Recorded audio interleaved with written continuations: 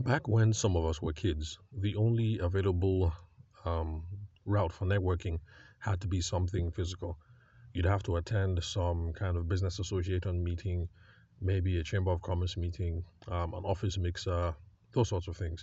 Networking always had to be face to face.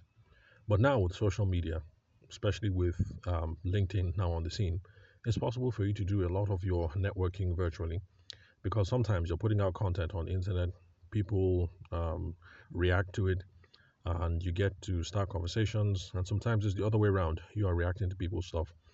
And maybe sometimes it just looks like the person has an interesting bio or whatever, and you think that you can send a LinkedIn request and then you guys can get talking. And it's an acceptable way to drum up a business these days. So if it's not something that you've tried doing to promote your business or promote your product or whatever it is that you're involved in, I'd recommend that you start doing so. Now, unfortunately, people get involved in this networking game, online networking game, without having learned a few fundamentals. And um, there are lots of things that you can bring to your networking game if you take a sales perspective. Now, this is one of those. This is going to be a case study of how sales practice, sales theory, selling frameworks can help improve your networking, whether you're face to face or whether you're doing it online. Although the scenario that we're going to explore today is something that happened online. So I got into a chat with someone on LinkedIn and I accepted the fellow's request and I sent a message back to thank him for the request. And usually I like to send a short message to try and source out why the person thought it would be a good idea for us to connect. Maybe we've met before. Let's see what else. Those sorts of inquiries, basically. On my end, I'm just looking for a good excuse to start conversations with people. And then it's also going to help me sort out mentally, anyway, who and who I have on my network, what the actual connection is, and if there's any opportunities for us to be of mutual benefit to each other. So that's why I always start off these sorts of conversations. So thank you very much for the request. And then another message. Because it looked like the person was in content production. And then since I create content almost daily, that's how I try to push the conversation.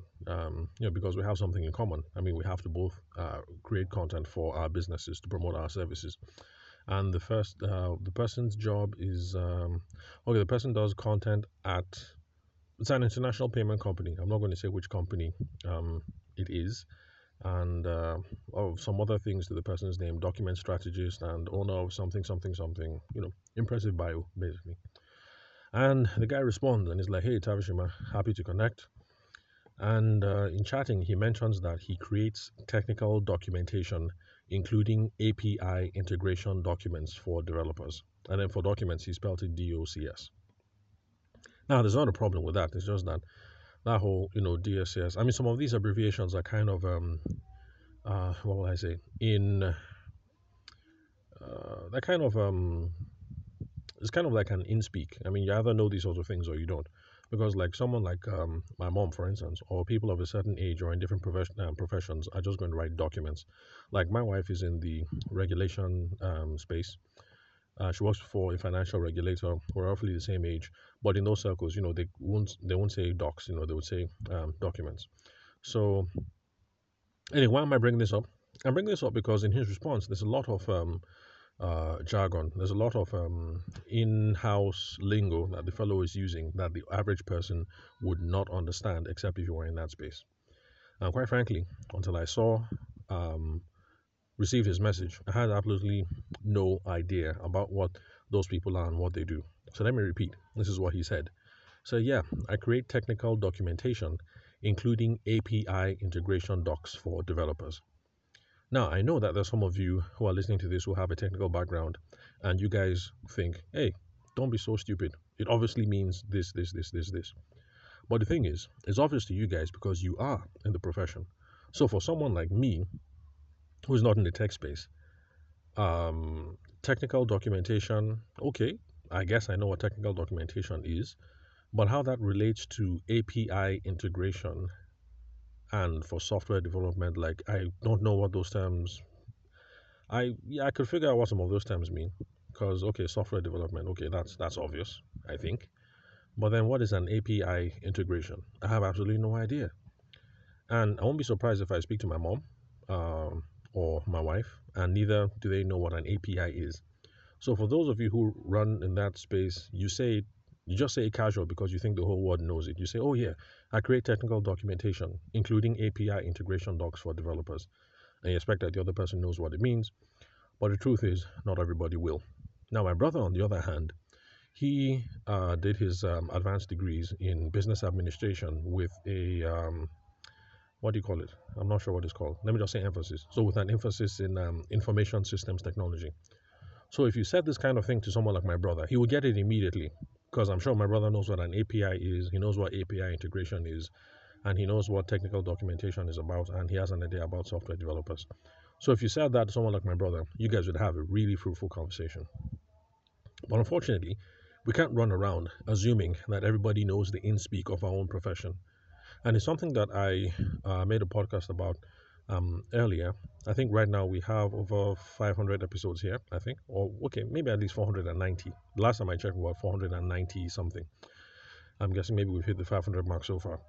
So there's an older podcast episode where I said, I went on the rant basically saying how wedding photographers need to stop talking about aperture and aspect ratio and stuff like that because your clients do not know what that means. If you have someone in a sales conversation, you're trying to move the person along in a sales conversation, you're trying to network with the person, you're trying to make the person a potential customer or some associate. It doesn't help as a photographer if you keep talking about apertures and aspect ratios because the person doesn't know what the hell that means. If you're going to talk about these sorts of things, you need to find ways of talking about these things that the average person can understand so that they're actually tracking with you and you're making progress. Because what happens is the average person doesn't understand and the person won't say anything. They'll rather just continue with the conversation and hope that after a while they'll figure out what it means.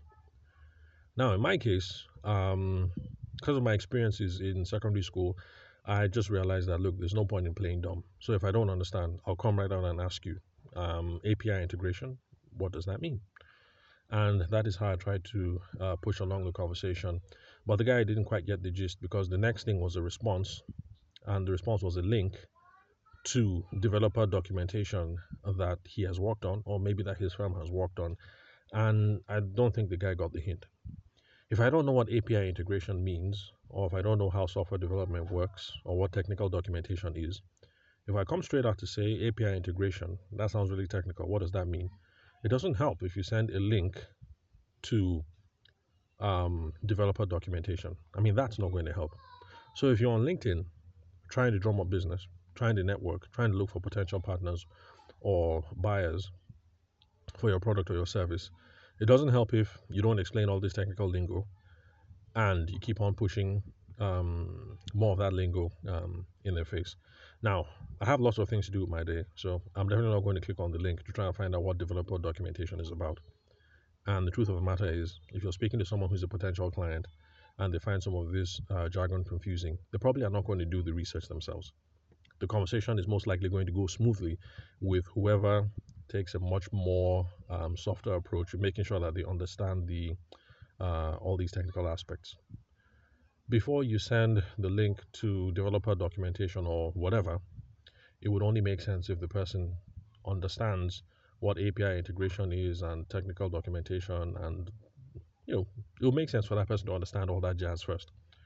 So it's a settled sales principle in traditional selling that you do not introduce jargon into the process unless you know for sure that your client knows what it means. So in other words, let's say you're an architect and you're working with a property developer. Property developers, you can assume that property developers know what's up. So if you start talking about this layout, that kind of layout, you're going to put a banister here. You want to put the load ratio at this metric tons of cement or whatever. A property developer is expected to understand those sorts of things. So talking to a property developer like that in the sales process, that's not a problem. But if you're an architect and you're talking to an ordinary guy like me, the only thing I know about architecture is there was a really wonderful and well-renowned architectural faculty in Obafemi Awolowo University where I did my undergrad degree and I had loads of friends there. So if you start talking to me about different kinds of floor plans or weight distribution or banisters, I'll be clueless. So even if I have all the money in the world and I'm a billionaire, I probably can't make an educated decision about whether I should pay you to draw up the plans for my house or for my factory, or whether I should pay the other guy, because I don't know all the technical stuff that you're talking about. So it's a settled sales principle that we do not introduce jargon unless we know that for sure that the customer understands it. So in selling conversations or networking conversations, just assume that this person that you're talking with, the potential associate or the potential customer, assume they don't understand and try and make things as simple as possible. It's only when it becomes obvious that the person is tracking with you that then you can go on and on talking about floor plans or weight distribution or the ratio of concrete mix, assuming you're an architect, or if you're like this guy, you're a software developer, then you can now start talking about API integration. If I don't know what an API is, how do I know what the API is integrating to? So, one simple formula for trying to sort this out that anybody can do is to use this formula that I came across a long time ago. And that is to say, I do ABC for XYZ so that 1, 2, 3. Again, let me repeat the formula. It is I do ABC for XYZ so that 1, 2, 3. So in this case, how would it work? Let me see. Let me just guess. If you are a software person, forgive me if I'm going to butcher stuff here because I don't know what all these things mean. I really should have done the research before coming on this show. But anyway, let me freestyle and come up with something. So you can say, I create, let me see.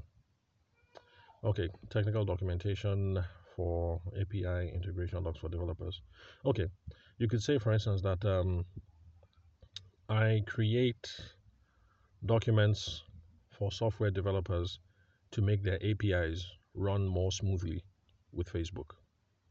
That way, their customers will have a better experience. Okay, no, let me remove that. The customers have a better experience. But with the thing that I just cooked up now, I hope that gives a better idea. So what did I say again? Okay, so I create technical documents for software engineers so that their APIs can work better with Facebook. Okay, no, that doesn't work because I still haven't defined what an API is. Okay, I should have figured out what an API is. Anyway, but that's just the general idea. Basically, you want to say that I do this thing for this kind of people so that they can get this kind of results. If you use that kind of formula, people will be able to track with you in the beginning before you start getting into the complex things. So let's go back to the whole architect. Okay, let's go back to the architect scenario. So you could say that I create designs for modern couples so that they can have pride of place in their homes. Okay, yeah, okay, let's leave it like that. Let's start with that. So I create designs for modern couples so that they can have pride of place in their homes. So if you start off the conversation with that way, with someone on LinkedIn or in real life, there is room for the conversation to progress. Like modern couples, I mean, what do you mean by modern couples? And you'll be able to go into the conversation about who you think a modern couple is, and then maybe some back and forth with the person so you can try and figure out what kind of person you're having a chat with, whether they're much more conservative when it comes to design, or maybe they're more modern, open space, things like that. And then the thing around pride of place, you can now start having conversations about how people are dissatisfied with the designs of their homes. Maybe modern wives not being satisfied with the size of the kitchen, things like that, things of that nature. So, I mean, there's room for open-ended conversation if you use this approach. I do this for these kinds of people so that they can achieve these kinds of results. If you use these kinds of formulas, then you'll be fine, whether in real life networking sessions or on LinkedIn. But either way, it's a settled sales principle. Do not use all that lingo unless you're sure that you know that the person on the other end of the conversation, the potential client or the potential business partner, until you're sure that they know what that means.